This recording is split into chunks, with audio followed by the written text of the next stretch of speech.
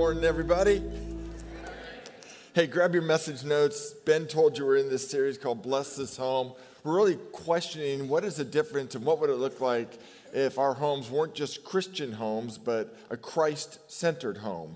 Last week we talked about a Christ-centered home, hungers and thirsts for righteousness. Next week, we'll have a 60-voice choir here from Azusa Pacific University and talking about and celebrating Christ-centered moms and Mother's Day. The week after that, we'll talk about what does it look like if you have a Christ-centered home when you face persecution. Because if you're going to have a Christ-centered home, I promise you there'll be pushback. And then the following week, we'll talk about what does it look like to have a Christ-centered home that's peacemaking. Blessed are the peacemakers. In your home, there are either peacemakers or peace takers. There's really no middle ground, and we'll talk about that. And then we'll jump into the roles in the home. We'll talk about Christ-centered marriage and Christ-centered kids and parenting. And then on Father's Day, we'll wrap it up talking about Christ-centered dads. And I can't wait for that one. We'll talk about fight like a man.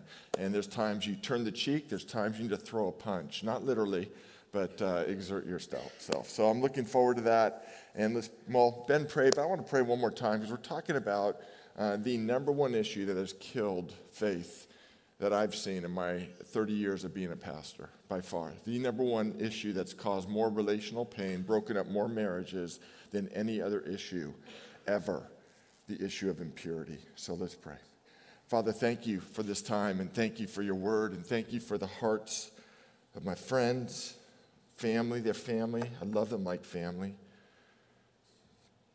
God, you've already heard the prayers of the staff this morning. There's no music or rhetorical skill that will change a heart. That's why we're here. We're all here. We all need change and hope and perspective. And while the enemy would love to accuse, steal, kill, destroy, condemn, bring shame, I pray your voice would prevail that brings conviction, grace, and truth. Find us to be fertile soil, Lord, and willing to obey. We pray this in Christ's name. Everyone said, amen. Let me ask you a question. Have you ever been robbed before? Anyone ever had their house broken into? Very invasive. 2 years ago, our next door neighbor's house was robbed at 5:30 in the afternoon on a May Day, almost broad daylight. The intruders didn't come through the front door. Our daughters were playing with their daughters out in the street. They came through the back door and ripped them off. And that changed everything for me. Within a month, I had called ADT and put a security system in with all the alarms. Within a month, I had motion-activated lights around the perimeter of our house. I even installed a video surveillance system. They're pretty cheap nowadays. So I can see 24/7 on a hard drive that's somewhere in the cloud with technology I don't understand who plays in our yard and who comes around our yard. There's something in us that wants to protect our homes, our assets, our kids, our spouses physically. I'm amazed at all the protective measures we go through to protect our homes. I practically have to bubble wrap my 8-year-old daughter before she goes roller skating. Helmet, she can barely move, right? And yet that's just protocol today. But it seems like there is a different standard when it comes to protecting the purity of our homes. We care about physical and unintended and uninvited intruders. We deadbolt doors. We password protect our devices. We even call Terminex, right, to take care of unwanted little critters and pests. But it seems we care less about the moral intruders or immoral intruders who may, I contend, pose a greater threat to our house and to our spiritual life. Now, what would it look like if you didn't just protect the physical premise of your home? What would it look like if you protected, regardless if you're a child or mother or father or woman or man, the moral, spiritual purity of your home?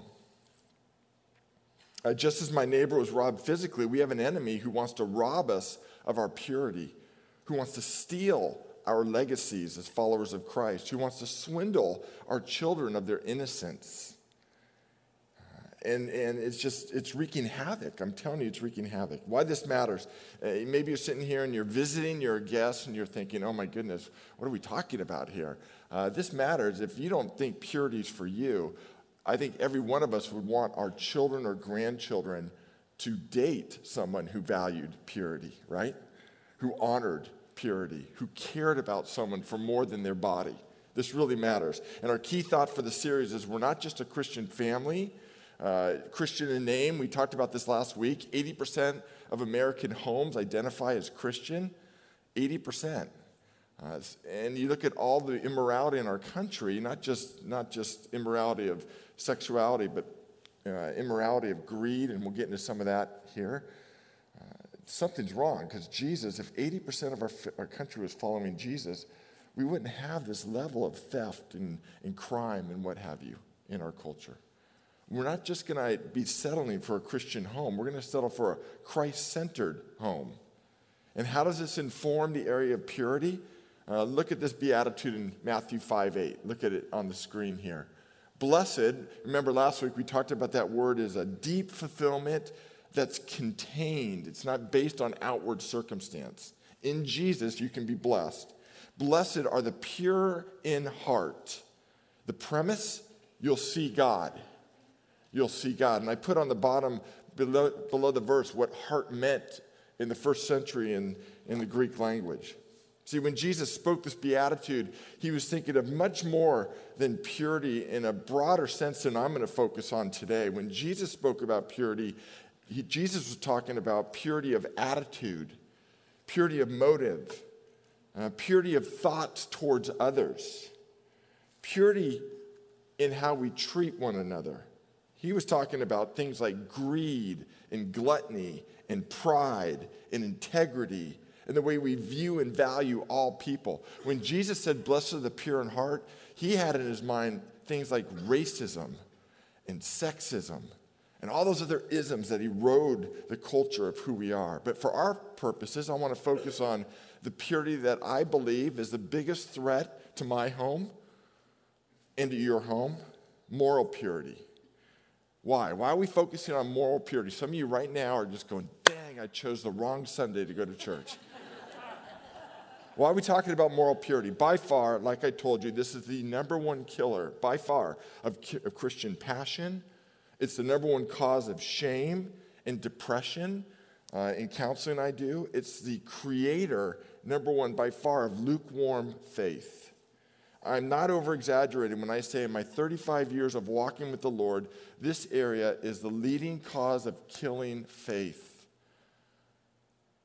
of people I've seen around me. It is the leading cause of relational pain of people I've encountered. Last summer I was doing a family camp with the leading author of books and his website's the biggest website to students and families and homes.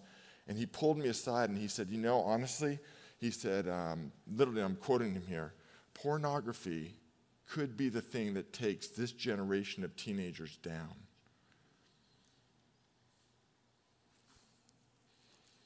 So what's the standard? Look at Ephesians 5:3. Ephesians 5:3. You know this, I'm just reminding us, but Paul says, among all of us, there must not be even a hint. Can we just say it together? Not be even a hint. One more time. Not be even a hint of sexual immorality. I've told you the Greek word for sexual immorality. I've told you this before. Porneia. Porneia.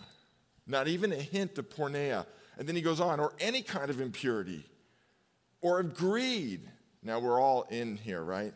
Because they are all improper for God's holy people. Now we, every week, are making this in a family edition. Here's Ephesians 5:3 for the home. And my hope is that you would share this in your home and talk about this in the home. Look what it says, the family edition. Next slide, Barney. But among your home, there must not even be a hint of sexual immorality or of any kind of impurity or of greed, because these are improper for a Christ-centered home. In other words, God's standard, pursue perfect purity. I know we all fall short, and that's why I didn't say perfect purity. I said the standard is to pursue perfect purity. We all need God's grace here. Everybody. Right here, I fall short in this area. I do not live up to Ephesians 5:3. I've been convicted by this because in my life, I told you this after my sabbatical, I have just become way too okay with what I call acceptable sin in my heart. But this week, studying for this, that line, not even a hint, has been so motivating and encouraging me. Now, when it comes to your home or your mind or your relationship, honestly, what's your standard of purity? If this is the door of your heart, how open do you make it to impurity? What's your standard? We saw the biblical standard, not even a hint. I'm asking you to self-identify right now. What's your standard? How far open do you leave that door? Well, there's 10,080 minutes in a week, and you only watch 5 minutes of porn a week. That sounds like a hint. Is that your standard? 5 minutes out of 10,080? Or hey, I just see a movie and it has a sex scene in it, and it's okay. It's a movie. It's theater. I'm just justifying. Is that your standard? Or you're in a gym working out, and there's the third look at that person in the gym. Wow, your creation's amazing, God. Is that your standard? Or laughing and passing on only one sexist joke that makes fun of the other sex. Is that your standard? Or what about a racist joke? How many of those do you laugh at a week? Or I'm just going to sleep with my girlfriend once a month. Every other time I'll be a good boy, but once a month I get a pass. Is that your standard? What about greed? What about gluttony? And you can go on and on. Do you see here? Do you see? I think we've just let our guard down in the area of impurity. We are in this tsunami of an impure culture, and we forget the standard. And so we let our guard down, and it's wreaking havoc on our souls. Let alone, look at the blessing again, everybody. Matthew 5:6. Look at the blessing of it. The pure in heart see God. This is so important in how we view God, our impurity. So what I want to talk about, we're all under grace. I need grace. Does anyone else need grace? Is anyone else convicted yet? I can keep going. Okay, right, good. Praise God for grace. That's why we worship. But how do we create a culture of purity in our home? In the Gadini home, we do a rite of passage with each one of our girls around this. And it's in the context of a relationally connected, physically very affectionate, fun, and Christ-valuing home. And in this rite of passage, my part is to take the girls out and have an authentic heart-to-heart with them. I share my story that I wasn't a Christian in high school and part of college, and I share how badly I wish my dad would have done this with me when I was their age. It would have made all the difference for me. My parents basically sent me into a world of dating and adolescence with zero tools. So I informed my sexual values on my peers and on pornography. And trust me, that's not what you want to base your sexual values on.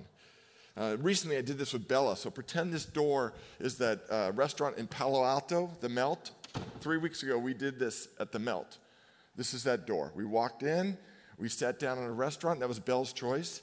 And we went through what I call the purity code. If you're wondering what you can give to your kids or your grandkids to equip them in this, just write that word down, the purity code. Google it, look it up, and you'll get these resources yourself. What does purity look like? Page 2. Here we go. Not even a hint. Here's the first. Oh, look, fill-ins again. Right on. Here we go. Honor God with your body. Honor God with your body. 1 Corinthians chapter 6, verse 18 says, flee, the word means to run with vigor, to get us away as far and fast as possible. There's even a place where that word's used in Scripture meaning to disappear. Flee from sexual immorality, porneia. All the other sins a person commits are outside their body, but whoever sins sexually sins against their own body. Don't you know that our bodies, your bodies, are temples of the Holy Spirit who is in you, whom you've received from God. Whoa, what? Yes, I sit down with my daughters and say, Bella, God doesn't just care about your soul. He cares about your physical body. This physical body is a gift given to you by God. And then I tell her this, and this is what an all-daughter dad can say. These guys in high school, they want this body. You follow a man, and not follow, but date a man who wants your heart. That's the man you will never regret dating or marrying. Not a man that wants your body.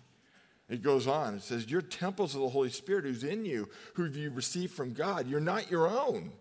You were bought with a price. Therefore, honor God with your body. You know this, but in the Old Testament, God was contained in one place. It was called the temple, right? And then in AD 70, the temple was decimated. Jesus predicted it. And now, where does God dwell? I'm looking at it right here. And we are the temple of the Holy Spirit. You know, in the temple, it was so holy that you had to go through these rituals to enter into it because God is holy. And when he dwelled in a physical place on earth, you had to make sure there were sacrifices and that you were ritually clean to enter in. In this case, God is putting an ethic for all of us, and this is an ethic for how we treat each other in the church. You're looking at the temple of the Holy Spirit right there when you look at each other. And we dare not treat each other in a profane way. So the first part of the purity code is honoring God with your body. So much more than sexually. This goes into food issues. This goes into substance issues. There's an ethic for all of us. God cares about your body. He cares about it so much that our body one day will be redeemed in heaven. I don't know how that's going to work. Even though we decay on the earth, God is going to redeem our body in heaven and give us new bodies. You are more than just a soul. You're a body. Honor God with it. The second aspect of the purity code, this is really important, is renewing our mind for good. Renew your mind for good. The Bible says, don't conform to the pattern of the world, but be transformed by the renewing of your mind. The word transform literally is the word we get metamorphosis from. Whenever I'm speaking to someone who's a follower of Christ and they say, I can't change, I'm like, oh, don't say that. Don't say you believe in the Bible and you can't change. Because right here it says we can change by renewing our mind. Then you'll be able to test and approve what God's will is, his good, pleasing, and perfect will. At this point, I turn to my daughter and say, Bella, you know why that's in there? Because God wants to protect your most powerful sexual organ, your mind. Your mind. For 17 years, I was a youth pastor, and if I heard it once, I heard it a million times. Teenage guys, guys in their adolescence, college guys, I hear it even from 20-somethings today. I can't stop this sexual drive. And I'm like, don't give me that garbage. You can stop the sexual drive. But they never believed me. I said, I'll prove it to you.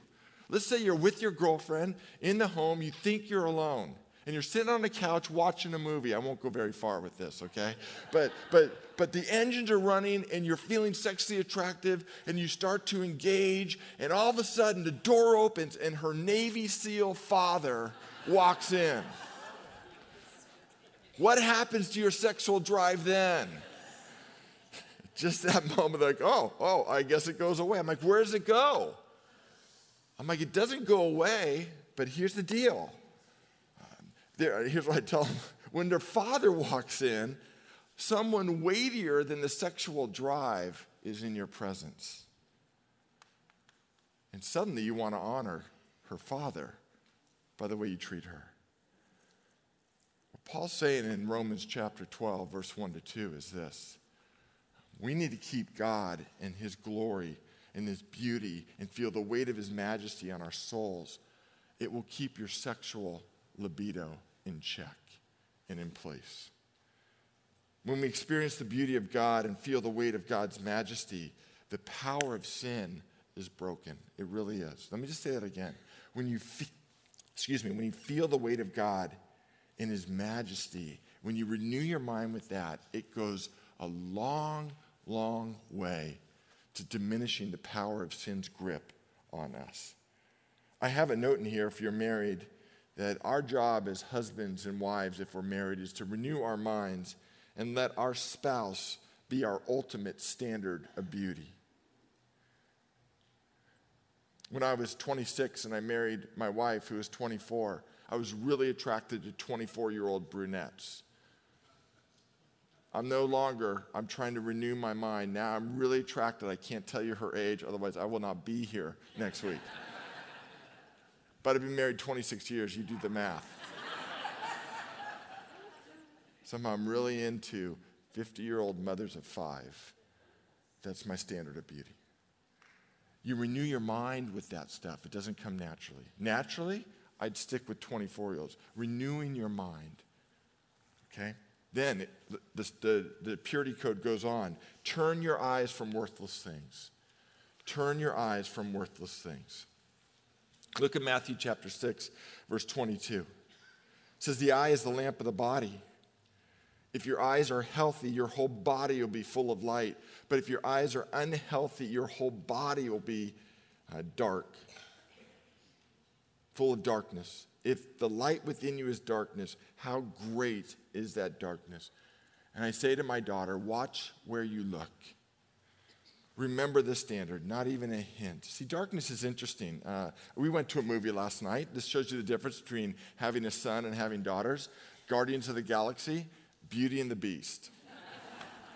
And I had the full jug of popcorn. When you walk into that theater 17 last night, it's like the darkness is assaulting. You ever done that? It's like you can't see a thing. And then suddenly, little by little, your eyes adjust to the darkness. My fear in my own life, and I'm not just throwing faith out to you, I'm the worst of sinners. But my fear is that our eyes have adjusted to the darkness a little too much in our culture. And so I say to my daughter, watch where you look, just like Daddy has to watch where he looks. We choose what we want to look and watch at and watch. That's why in the Gadini house, all our screens are accessible to everybody. My daughters can access my smartphone, and they do all the time. Look through my pictures. They look through my internet searches. They can access anything, and we can too, on their screens. It's why every Saturday I get a readout from my best friend who's a member of this church, and I get a readout of every internet search that's gone on in that house through something called Covenant Eyes, if you want to know a great accountability software, Covenant Eyes. And it just flags everything from YouTube searches to Facebook searches, and his family knows, his kids know, whatever you're looking at, Pastor Gary's looking at too. So be careful what you want to look at. Why is this important? 2008 was the first year kids spent more time online than watching TV. Kids spend more time on this than a television. 2011 was the first year that mobile devices became the greatest distributor of pornography in our culture, right here. And the number one user, 12 to 17-year-old boys. Number one time pornography is accessed between 11 a.m. and 2 p.m. in the afternoon. This is important, friends. So important, Time Magazine put a cover article about this last year. That was the title in April of 2016 of Time Magazine. I couldn't believe it. And the story was surprising, not for the information it shared, but it outlined the same dangers surrounding pornography that we've been saying in the church all along. What was amazing was that these dangers are finally being considered in mainstream media. And I'm going to quote from this article. It says, quote, porn is similar to other stimulating things like junk food, video games, and that those things have the potential to desensitize you to normal, natural things and ultimately rob you of the one thing you think they'll give you, the ability to experience pleasure. This whole article's premise is how we've developed a generation of unlimited porn, and now 20-something-year-old men are saying, I can't even be with a real woman. I can't even be with a real spouse because I've been so desensitized. Maybe there's more danger to porn, the culture's saying, than we've given credence to. Honor God by turning your eyes from worthless things. And then the purity code goes on. Guard your heart above all else. Proverbs 4:23 says, above all else, in other words, if you're going to read one verse in the book of Proverbs, this is it. Above all else, guard your heart, for everything you do flows from it. And in that point, I turn to Bella and say, girl, don't follow your heart. Lead your heart. Your heart will lead you into the wrong places sometimes. So you lead your heart. Belle, while most guys in high school will pursue your body, you want to marry a man who pursues your heart. That's what my wife wants from me more than anything else. She doesn't want me to go through the motions. She doesn't want me just to speak a love language. She wants me to go after her heart. And the scripture's saying, above all else, guard your heart. Jesus was fanatical about this. So how do we wrap this up? At this point, with Bella, I open a little jewelry box and I give her a purity ring. Now, you need to understand that, and I say this to her, this is my purity ring, by the way. My wife gave it to me for our 15th wedding anniversary. I use that and this wrist. My daughters know about this. It was a daddy-daughter conference I went to with one of my girls. It says, honesty, purity, integrity. It's my purity bracelet. And I tell them, like, purity is as important for daddy at 52 as it is for you at 13. But I would say to them, there's no power in this purity ring. When I'm home alone at night and no one's watching and there's a temptation that comes across my way, it's not like I just hold up the ring like Wonder Woman or something like that, right? I'm like, Belle, when I say have a purity ring, I'm giving you this because it's a symbol of what we've talked about here. But there's a different kind of purity ring I want you to have. And so let's read this passage in Hebrews chapter 3. That's what I went through with her. See to it, brothers and sisters, that none of you has a sinful, unbelieving heart that turns away from the living God. How many of you is that your ambition? It's none of ours. Everyone look right here. And it's never been the starting ambition of the Christ-following man in my office who's weeping like a baby because he has a porn addiction or a drug addiction or an alcohol addiction or an affair. He's not saying, this is exactly what I wanted. He's crying because he's like, I never thought I would be this guy right now. Listen, ambition's important, but even ambition only has so much power.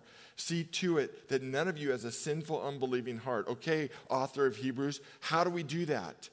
He says, create a purity ring, but a different kind of purity ring. But, here he says, here's how you stay away from that. Whoa, community.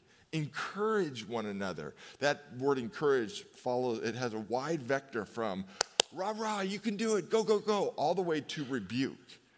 It has a wide vector to exhort, to stop what you're doing. That's what the whole word group of encourage here. Encourage one another as long as it's called today. In other words, you need this every day so that none of you may be hardened. Now look at this. Not by sin. What's the hardening that's being prevented? The deceitfulness of sin. It's not logical. Belle and the girls and I are big Stanford women's volleyball fans. And so I use that illustration as a purity ring. This is what happens after every play on the volleyball court at Stanford. Whether they blow it or whether they just spiked it on some girl's head and I'm cheering, I'm going, that's awesome. And then everyone's looking at me like, you're crude, that's sad. You shouldn't be glad that someone's ball got spiked on their head, but I'm sick like that. They always come back together. And when a girl blows it, the purity ring kicks in. And they clap and say, come on, keep your head in the game. That play doesn't define you. We'll get it next time. Encouragement. And when they do great, they come back together, raise their hands. All right, we're going to do it again. I point to my girls and say, that's the purity ring, and the only kind of purity ring that's going to keep you going in Christ for the rest of your life. You need it right now. I told Belle 3 weeks ago at 15, and I need it at 52. That's why Daddy has his purity ring every week on Tuesday mornings and Thursdays and Wednesdays, because it says as long as it's called today. Do you have a purity ring? If you stopped moving forward in your Christian life, who would know? Who would care? Who would step in to your home, knock through your door? And this has actually happened to me. It's kind of embarrassing, but I'm so grateful they did. And just said, they didn't even knock. Just came in and I'm like, oh, what are you doing here? Actually, your wife called. She has some concerns, so we're going to take you out to dinner and talk with you. Early in my marriage, that's what happened. My purity ring kicked in when I was a knucklehead in the way I was treating my wife. They said, you just can't say these things. And they told me this, I was a young married guy, and if you get upset with her that she called us, we'll walk through your door again and have a different conversation. You should be thankful that she called us. Who's your purity ring? See, the only way we're going to live into that Ephesians 5:3 standard, I believe, is having this purity ring. I'm not going to ask you to fix your heart this morning because you can't fix your heart. The hope for all of us is to access a new heart. Last passage. I know we're going over in time, but this is worth it. Look on the screen here, Ezekiel 36, and let me read this to you. This is why we live in grace here. That's why it says up there, we value, where is it? Practicing healthy relationships. It used to say giving and receiving grace. We're all about grace around here. Look what it says, God's promise to us. Then I'll sprinkle clean water on you. You'll be clean. I'll cleanse you from all your filthiness, from all your idols. It's God's job to do this. Moreover, I'll give you a new heart and put a new spirit within you. We get that today. I'll remove the heart of stone and flesh, and I'll remove the heart of stone from your flesh and give you a heart of flesh. I'll put my spirit within you and cause you to walk in my statutes, and you'll be careful to observe my ordinances. I don't know about you, but that's what I want. And so I come to God on a regular basis and just say, I want to live out of that new heart. And when I fall short, I come to God and say, God, there was a hint of sexual immorality in my life. Would you forgive me for that? And continually come back and back and back. Not even a hint. Blessed are the pure in heart. They'll see God. Let's pray. Father, thank you for this. I have a feeling I'm not alone in the area of immorality, impurity, greed. I thank you so much that you made provision for the human existence by sending Jesus on the cross to die for us. Father, would you give us a new heart? And you know our prayer this morning. Would the level and standard of purity be raised around here so that we have access to see you, and we have new life and truly changed lives to offer others. I pray for conversations because of this message. I pray for purity rings to rise up. I pray for great, great encouragement. That's what you want for your church, Lord. I want it too. And I pray it in Jesus' name. And all God's people said, amen.